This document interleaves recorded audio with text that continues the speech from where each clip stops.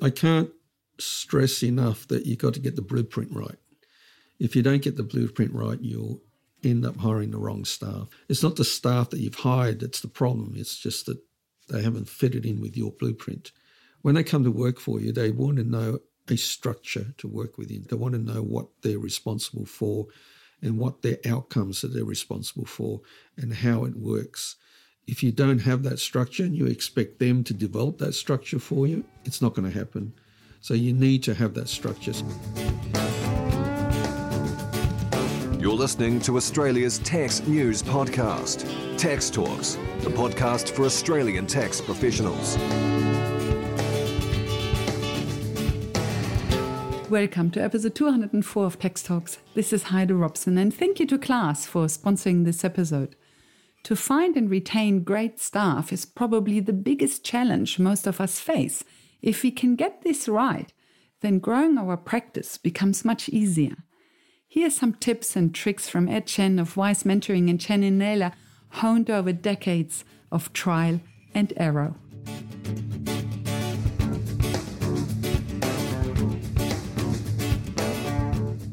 How to find great staff and hold onto them. It's an easy question to ask, but it's a very difficult topic. How to read people, how to get a sense whether they would fit or wouldn't fit. That's probably the biggest question and the biggest challenge that most accountancy practices have. And often when I talk to practitioners, their biggest challenge is to find good staff. But I think they've got it the wrong way round. Because they do it the wrong way round, they end up with the wrong type of people.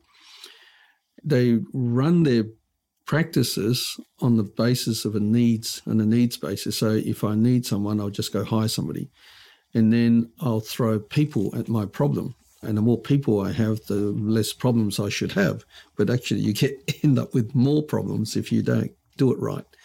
So as I said, it's the other way around. You've got to create a blueprint of the ideal team structure. And once you've developed that blueprint, then you can find the right people. And if you then find the people to suit that blueprint, then not only is it easier to find those people, but then they stay longer because they're in their flow. They're working in their flow. If you put people into the wrong seat on the bus and they're not in their flow, they might be able to fake it for a few years, but eventually they'll burn out and they'll leave because they're not in their flow, and you've got to get them in their flow. And if you don't have a blueprint of what you feel is the ideal team structure, then you'll end up just hiring all sorts of people all over the place and just reacting to your workload. And it's a bit like building a house without an architect's plans or an architect's blueprint.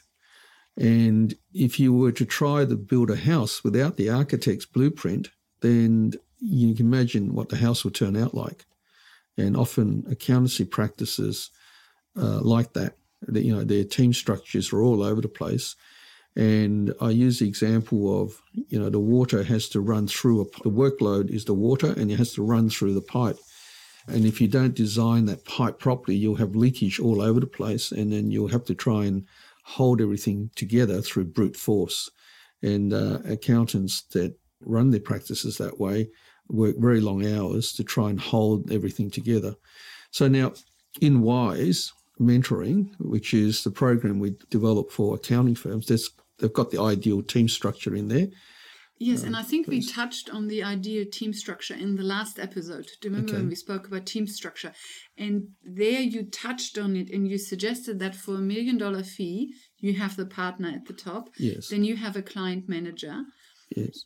For that $1 million fee. Of course, the partner could cover more than $1 million. It's just that per team, one team can cover $1 million. That partner's not in that team, so the partner sits above that team. So the client manager is the one that's in charge of that team. Very good point. So for $1 million fee parcel, you would have the client manager supported by a client manager assistant. Assistant client manager. Yeah, assistant client manager. Yep. And then you have 5 grinders, of which the most senior one is the senior production manager. Correct. And then you have 4 other grinders. And then this team will work on $1 million parcel. But of course, there could be more teams in that office. So Correct. I think you have one office that has a $4 million turnover. So that means you probably have 4 teams in there. Correct. So 4 client managers with 20 grinders allocated Correct. to these 4 teams. Correct. That's very good. you repeated that very, very well. That's exactly right. And if you have that blueprint, then you can go and hire the right people. So the client manager is not the same personality as the senior production manager, and the assistant client manager has a different personality to the grinders. And if you hire people for that ideal team structure, then you'll find that it's easier to find them, and also they'll stay longer. Why is it easier? It's because the ratio of the grinders to the minders is generally 5-1. So the client managers are much harder to find, but then you've then isolated it to 1 in that team rather than 6 in that team. So often when you run your team structures very flat, and what I mean by that is, the person's looking for, the owner's looking for this person who's a great grinder, really quick and accurate, but also has great interpersonal skills and communication skills, and has great rapport with the clients. Well, not many people are like that. And if you're looking for that person, then they're very rare to find, and hence the accountants say to me, it's really hard to find staff because they're looking for that superstar, so to speak, and they're very hard to find. And when you do find them, you've got to pay them a lot of money, and if you want to retain them, you've got to keep paying them a lot of money. And in the meantime, recruitment agencies are constantly trying to headhunt them off you. So you're in this situation where, you feel like, you're beholden to your staff. And the problem is not the staff. The problem is the wrong team structure. You've got the wrong team structure in place. So that's forced you to hire the wrong, this forced you to hire this superstar. Now, if you did it the way we suggest in WIZE mentoring, which is to have 5 grinders to 1 minder, then your ratio is 1-5. So if you had 3 teams of $1 million each, of 6 people, then you've got 3 client managers, which are hard to find, compared to 15 grinders, which are much easier to find.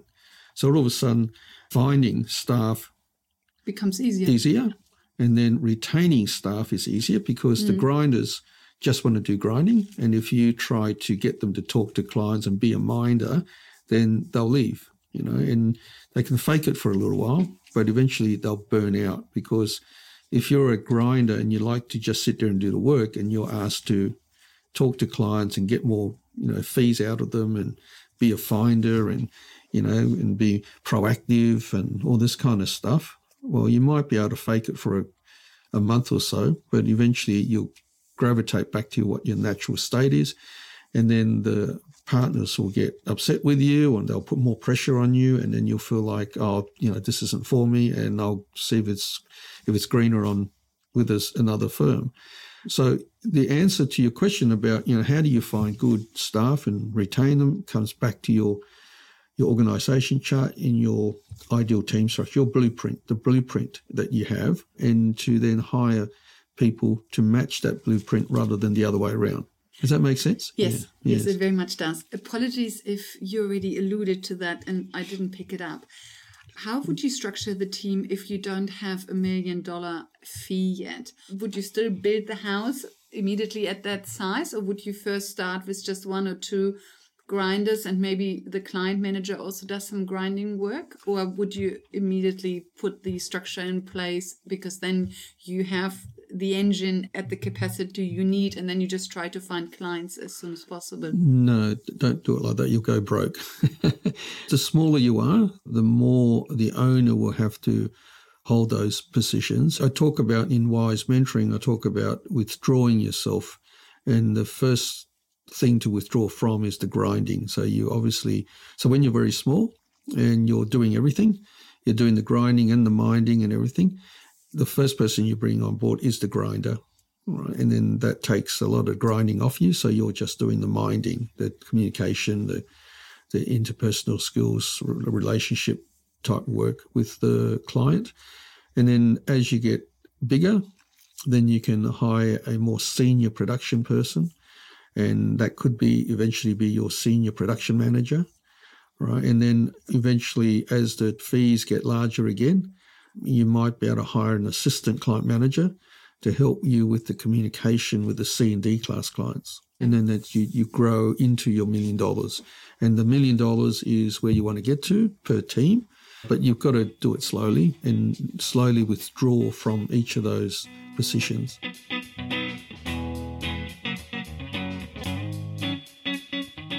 How do you find your staff? Do you place newspaper ads, or how do you find staff? Just a combination of newspaper ads, Facebook ads.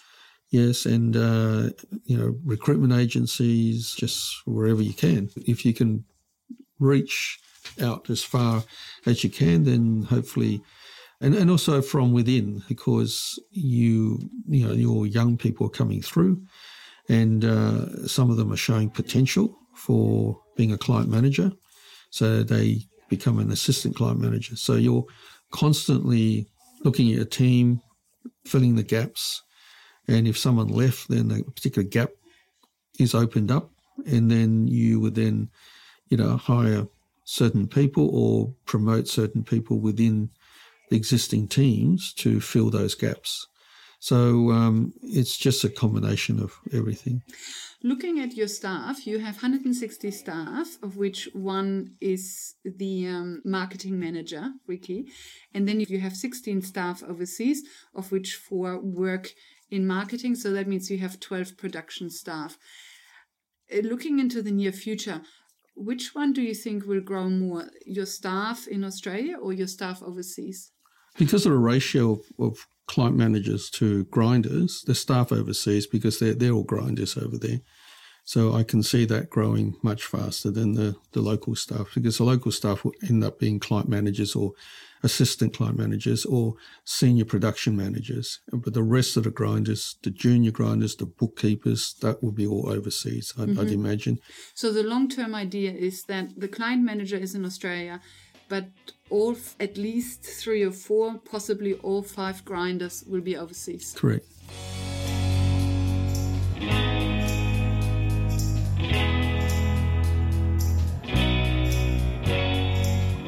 Once you've found the staff and you've put them into the right team structure, then you've got to provide training and leadership. You can get the best staff in the world, but if you don't provide leadership to them, you'll lose them. You need to, as the owner or the CEO of your business, you need to lead, and you need to motivate, you need to encourage, you need to train, educate, and help them with their careers. So you've got to spend that time leading them. And without good leadership, you'll still lose them. So you not only have to have the right team structure, then you find the right people, and then you need to then put in the right training, but then you have to lead them as well, and to motivate them and to encourage them and so forth. So yes, probably that last ingredient would be the leadership for the team. Sorry to come back to your team structure. I apologize. All right. Do you know how many teams you have? So meaning how many client managers do you have? I don't know, to be honest, because they're right around Australia, and some of the teams are very small, so they're building up to $1 million. So they might only have, one team might only be 500,000 and they're building up to $1 million. So they might just have 1 client manager and 2 grinders, as an example. But they're all building up to this. But you have 11 offices, so you would have at least 11 client managers. No, that's not. No? That's not right. Because some of the offices, like Melbourne, is at $4 million, and some of them are at 600,000. Exactly. So Melbourne would have 4 client managers because they had 4 million. They've got 4 client managers and 4 assistant client managers. Okay, they have 4 client managers and 4 assistant client managers. Okay, and I forgot about the assistant client manager. The assistant client manager would also stay in Australia. Yes. Okay. Because they do all the, the meetings, the communication, that kind of thing. Okay, so that means long term you have all client managers and you have all assistant client managers in Australia. Yes.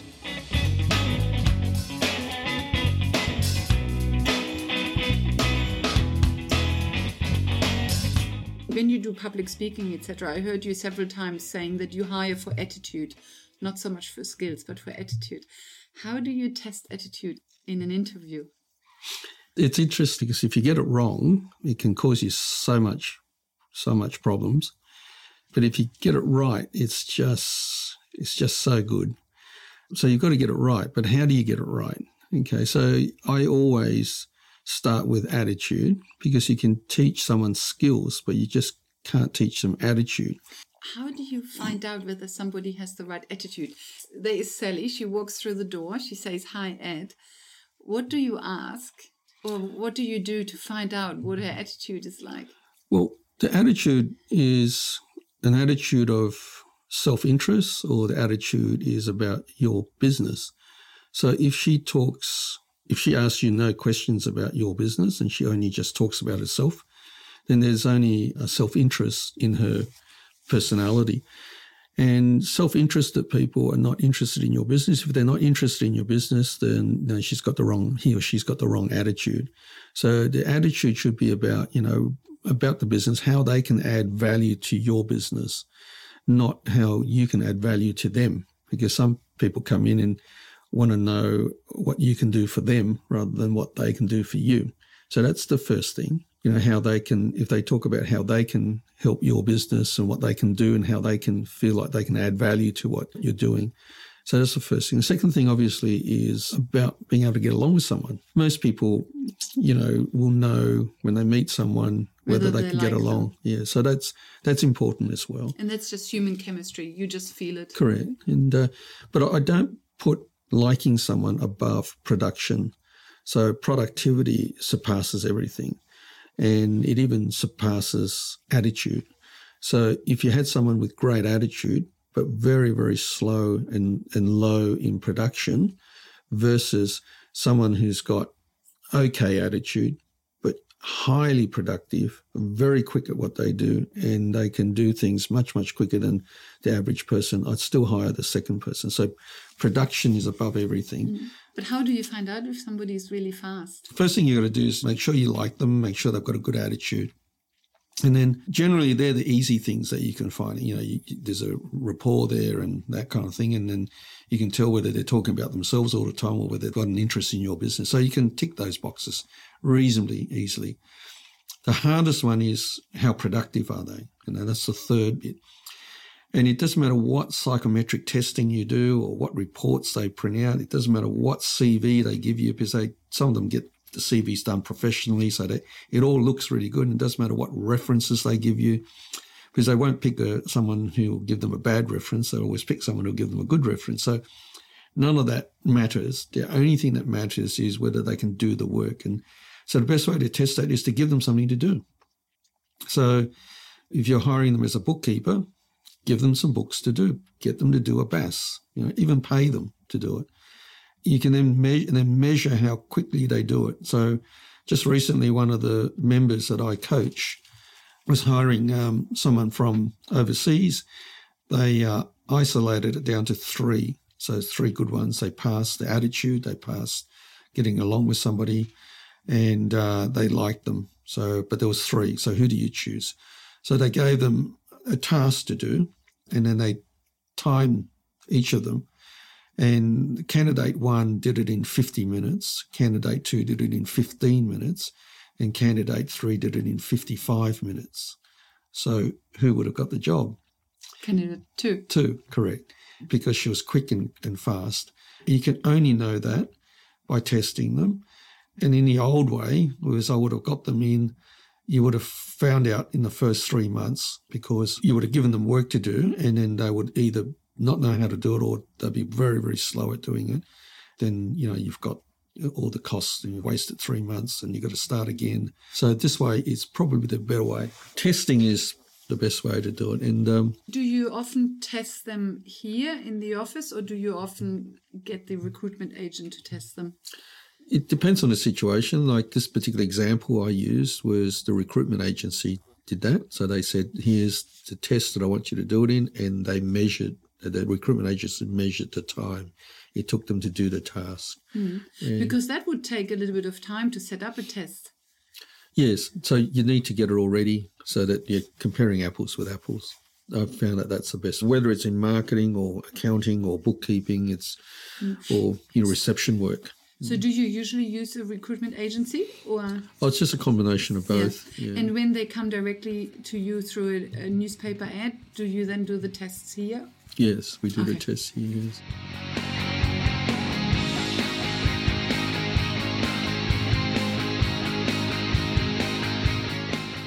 How do you motivate? I know it sounds like a very simple question, but it's very difficult. How do you motivate people? If you hire the wrong person, you've got to try and motivate them. But yeah, if you hire the right person and you put them in the right seat, it motivates themselves. The kind of people that you want, Heidi, are the ones that are production orientated. What motivates them is doing the work and finishing the work off. If you find the right people who are production orientated, you don't need to motivate them because finishing a job is enough motivation for them. If you have the wrong person in that seat, you've got to try and stimulate them constantly, and it's just too hard work. And it's a difference between managing from top down, control and command, and managing from bottom up so that they empower themselves and they run the business for you. So it's much better for it to be bottom up. So, and through empowerment. So that entails getting your blueprint right, hiring the right people for the right seats, and then showing some leadership, motivation, production, getting them all working together as a team, and turning it into a game. So there's an objective you want to achieve, and generally that's turnover and productivity and fast turnaround. So you create some KPIs and then you lead them. So you manage and you lead them. And then that itself, that game of not just coming into work and just doing work, objective, and that game is a thing that motivates them. And then you have rewards. You have rewards for achieving, and then it's not just work. It's an interesting game that you come to work every day and you look forward to it. You look forward to the next challenge, and that comes down to leadership.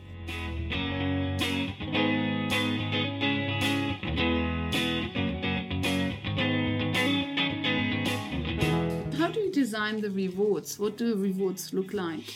Everybody's different. Some people want more time off. Some people want more money. So you tailor it around everybody's preferences. Everybody's different. So I see. So you actually talk to everybody and say, absolutely. What would you like to have if you hit your KPIs? Yes, absolutely. Otherwise, you could set up a reward and it doesn't matter to that person. It won't motivate them. Yes. And what would a KPI look like for a grinder, for an assistant client manager, for a client manager? There's two KPIs. There's the KPI, individual KPI, which for a grinder is their timesheets. So they've got to have, a consistently high productivity in their timesheet and no write-offs.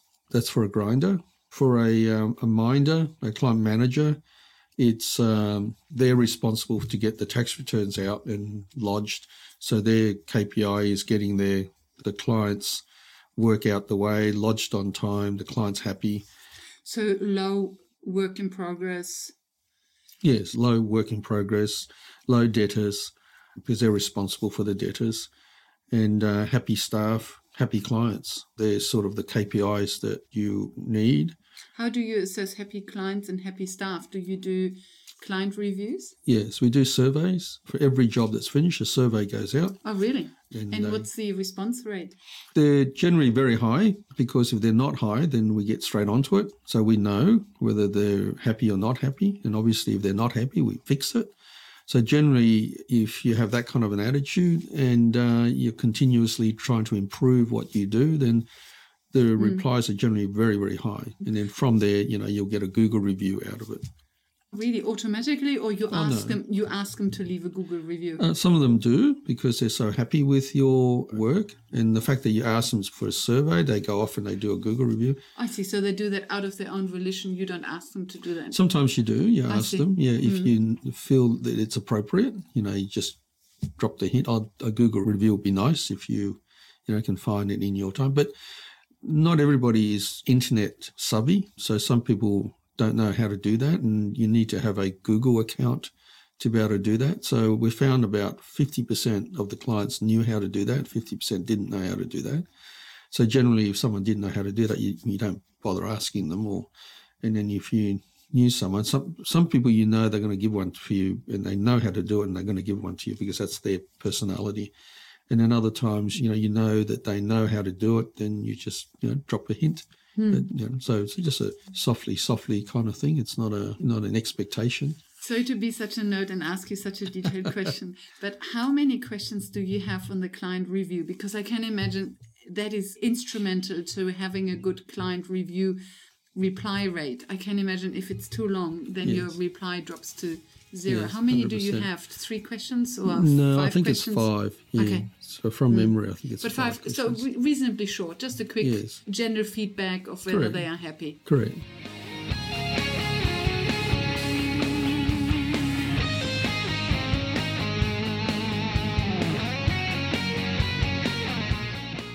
Do you find that the deeper structure you have allows for more career progression? Well, we're always trying to give them a career progression anyway, but it depends on whether they're a grinder or a minder. If they're a grinder, the maximum they can get to, the highest level they can get to is a senior production manager.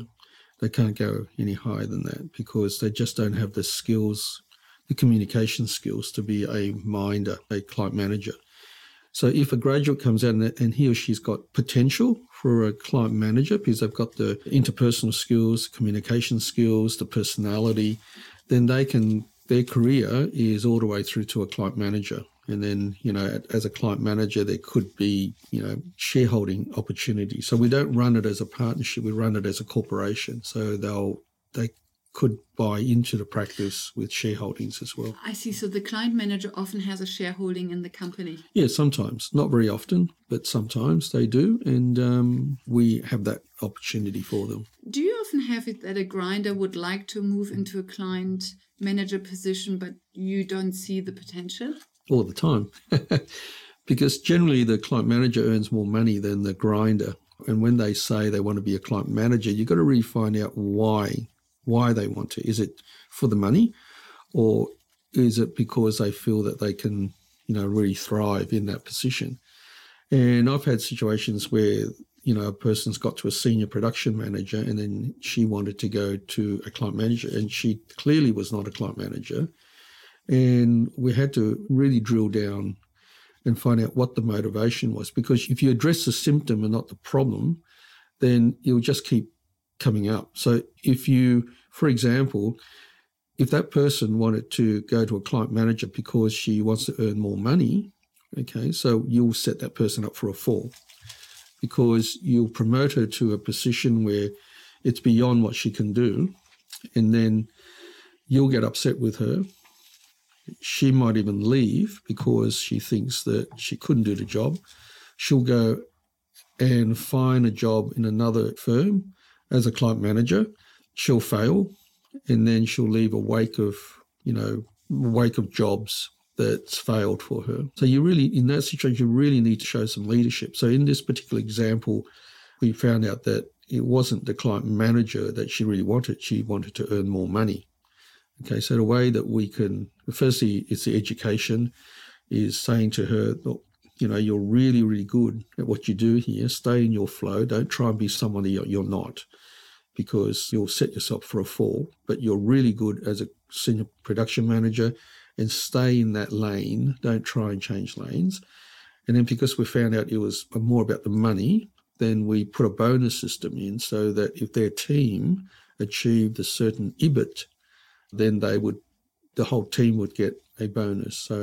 So we address the problem, not the symptom. So so that's where leadership comes in, and you've got to really drill down into finding what it is. And also when someone says they want more money, it could be something else, and you give them more money, that just treats the symptom, and in 3 or 4 months' time, if you don't get rid of the problem, if you don't scratch the real itch, which is the problem, they'll either then ask for more money or they'll leave. And I've seen that happen all the time. It's just that people react and they think that by having more money, it will address the problem. It addresses it only for 3 or 4 or 5 months, but the underlying reason for their unhappiness is still there. and then they end up leaving. So you really need to, get to the bottom of it, and that's where the leadership comes in, and understanding your staff and knowing, their strengths and their weaknesses, and often you need to know them better than they know themselves as a leader.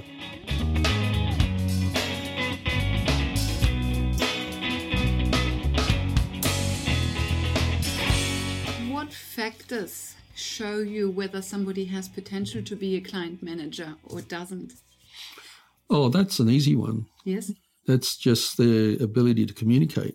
Somebody who's a senior production manager, they would have to motivate the whole team. They would already have had to do quite a lot of communication within their team, motivate everybody. No, that's different. When you talk to another accountant, if you're an accountant and you're talking to another accountant, you can use all the technical From nerd talk. to nerd. Yes, you can say debit loan accounts, you can say debtors, creditors, you can say division 7, 8. Everybody understands you. It's when you communicate to a client that you've got to be good, because they don't understand those technical terms. I can imagine that point is easy to learn. Just to say, okay, don't say accounts receivable under no circumstances. Say debtors. Say money people owe you. That's easy to learn. I think it's more the likable being. No, it's not. No, it's not that. It's really hard to train someone to do that. Surprisingly. So I'll give you an example. So a client comes in and you say to him, you've got a tax bill of $30,000. And then he says, but I've got no money in the bank. So to pay $30,000 in tax, my profit must have been $100,000, but there's no money in the bank. Now you've got to be able to explain to that client why he has a $30,000 tax bill, even though there's no money in the bank. And not everybody can explain that in layman's terms. But accountants can explain it in accounting terms. They'll say something like this. Oh, yeah, but you bought a car and that's a capital item, and then you took out some loans and that's another $30,000, and that's why your taxable income is $100,000. Now, if you say that to another accountant, he or she will understand that. You say that to a layperson, they don't know what you're talking about. So you've got to really bring it right down to a really basic language that the client understands. So you'd have to say something like, now, Mr. Client, I know you've got no money in the bank, but you've got $100,000 in people that owe you money, right? And then you've got some costs that you owe to other people. They're called creditors. And then you bought a car, and that car, whilst it's taken money out of the bank account, you've still got to pay tax on it. All right. So you've got to really distill it down to the level of understanding of that person. Not everybody can do that. When the client is upset, to stay calm, not to start to stutter. Yes. The main communication challenge is converting technical terms into layman's terms. That is the biggest challenge, and not everybody can do that. I mean, I've been in this game long enough, and, there's some really, really good accountants, really, really, really good accountants out there, but they just can't communicate. But in this team structure, you would not, discard them, because in the right seat, they're fantastic. But if you're looking for this superstar with everything and you discard them, then you've lost a really, really, really good person, but you're just trying to put them in the wrong seat. So our model accommodates all the different skill sets, and we embrace them, whereas a lot of firms won't embrace them because their ideal person is a different person to what we have.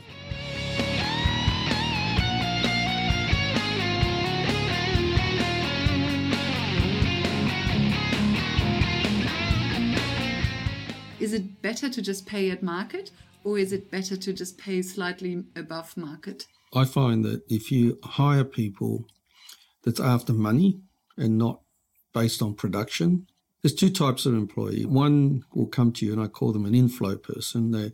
It's all about them. What can I do for them? What's my package? What's me? They're not really interested in production. Now, the other kind of an employee is an outflow person, and they're interested in aligning their remuneration to their production. So they'll say something like, and this isn't, in every case, of course, but it comes down to attitude. They'll be more concerned about whether they can do the job and whether they can add value to your organisation. And then they'll say something like, not in every case, obviously, but it will be more around like, based on what I can do for you, then you can determine the salary for me. They're outflow people because they're focused on production, and their production should be aligned, their remuneration should be aligned to their production. So we pay obviously market salary because you obviously have to pay market salary, and then we build bonuses around the market salary. And generally, if you find the right person who's interested in production, salary is not an issue, right? If you find someone who's an inflow person, then salary is always an issue. It's because they can't generally produce, and if they don't produce, they have to fight for a salary.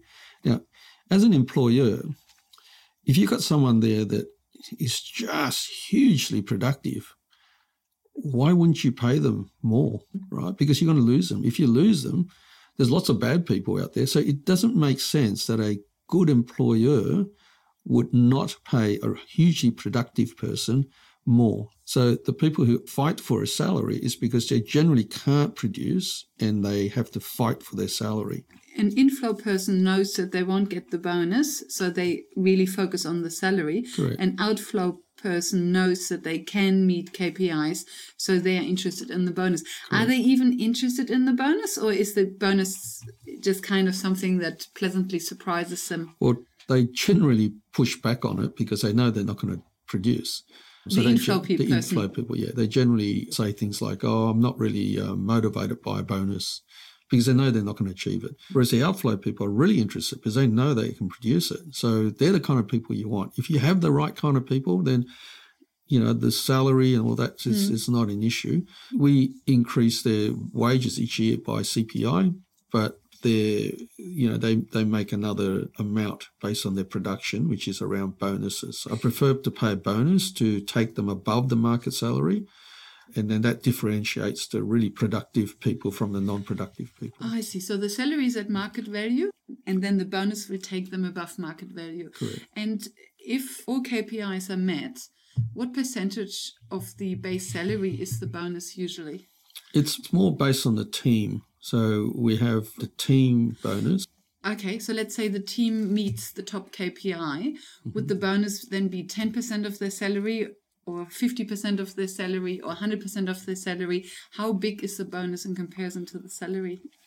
I don't know that because each of the offices run their own bonus structure. But in the main, if I was making a 25% EBIT as a shareholder, so I'm getting a 25% return on my investment, I'm happy to share anything above that. So if they can achieve 25%, then let's say they achieve 28% EBIT, then I'm happy to share the 3% above my shareholders' return on investment with the team.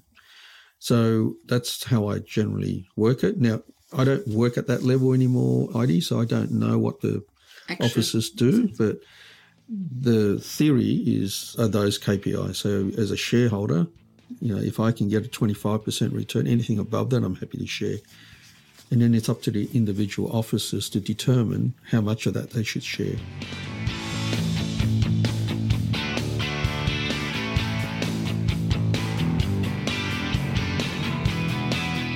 Do you know how many casual employees you have against permanent? We don't have many casuals. I prefer permanent employees. I see. And then how many full-time versus part-time? The same thing, yeah. We're mostly full-time, yes. Yes. And do you have any work from home? Yes, we do. The grinders, basically all the people overseas, they all... Oh, yes, of course, they work from home often. Yeah. So we do have that. The client managers know. The client managers need to be face-to-face with the clients. And that needs to happen in the office. Yeah, so the answer to it is yes, we do, but they have to be the grinders rather than the minders. The minders it needs to be in the office.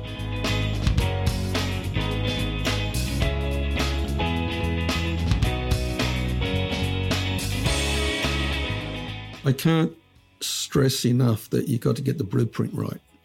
If you don't get the blueprint right, you'll end up hiring the wrong staff. It's not the staff that you've hired that's the problem. It's just that they haven't fitted in with your blueprint. And people don't when they come to work for you, they want to know a structure to work within. So they want to know what they're responsible for and what their outcomes that they're responsible for and how it works. if you don't have that structure and you expect them to develop that structure for you, it's not going to happen. So you need to have that structure. So I can't say that strongly enough. Again, if you want to know that structure, go into the WIZE vault, the WIZE mentoring vault, and everything. There's over 150 documents and tools and videos on how to do everything in accountancy practice. And then you've got to run a capacity planner so that you know what the capacity is before you go and hire new staff. Actually, I'll cover this point. Often employers, when I ask them, when do you know when to hire a new staff? And he or she would say, when everybody complains, it's too much work on. And I'd say to them, well, when the work comes in peaks and troughs, when it's at a peak, everybody complains. But when it's at a trough, nobody complains. And if you don't work out your capacity, you could easily be over capacity, because when the work drops off, nobody complains. They'll find work to do, because that's what grinders do. You can put them in a room with nothing to do and they'll find something to do because they just like being busy. And that's not being productive. And as an example of that is I was working with one particular firm, and I asked him that question, and he said, when everybody complains. And so anyway, we did a production plan for him. He was $200,000 over production, which meant that he was $200,000 less in profits. And he looked at me bewildered, and he said, how can that be? They all look really busy. But that's the trick, is when there's a peak, everybody complains. When it drops off, they all find things to do and they all keep themselves busy. So you need this tool to help manage their expectations, because they don't know. They require you to lead. And with the capacity planner, it's not just matching capacity with your workload. It's also working out the resource mix. It's a capacity mix between your capacity mix with your turnover. So, for example, your client managers are not as productive as your grinders. The grinders are like 90% productive, and the client managers are only 50% productive because they're doing training, they're doing Meaning managing. 50% of the time is charged to clients. Correct. So you need to get the resource mix right as well as the capacity. And again, it's in the WIZE vault. The spreadsheet for the capacity planner is in there, and you can, if you're a member of WIZE Mentoring, you can download that. It's all free of charge, and there's a video instruction on explaining how to use it. I'll leave that as a last thought.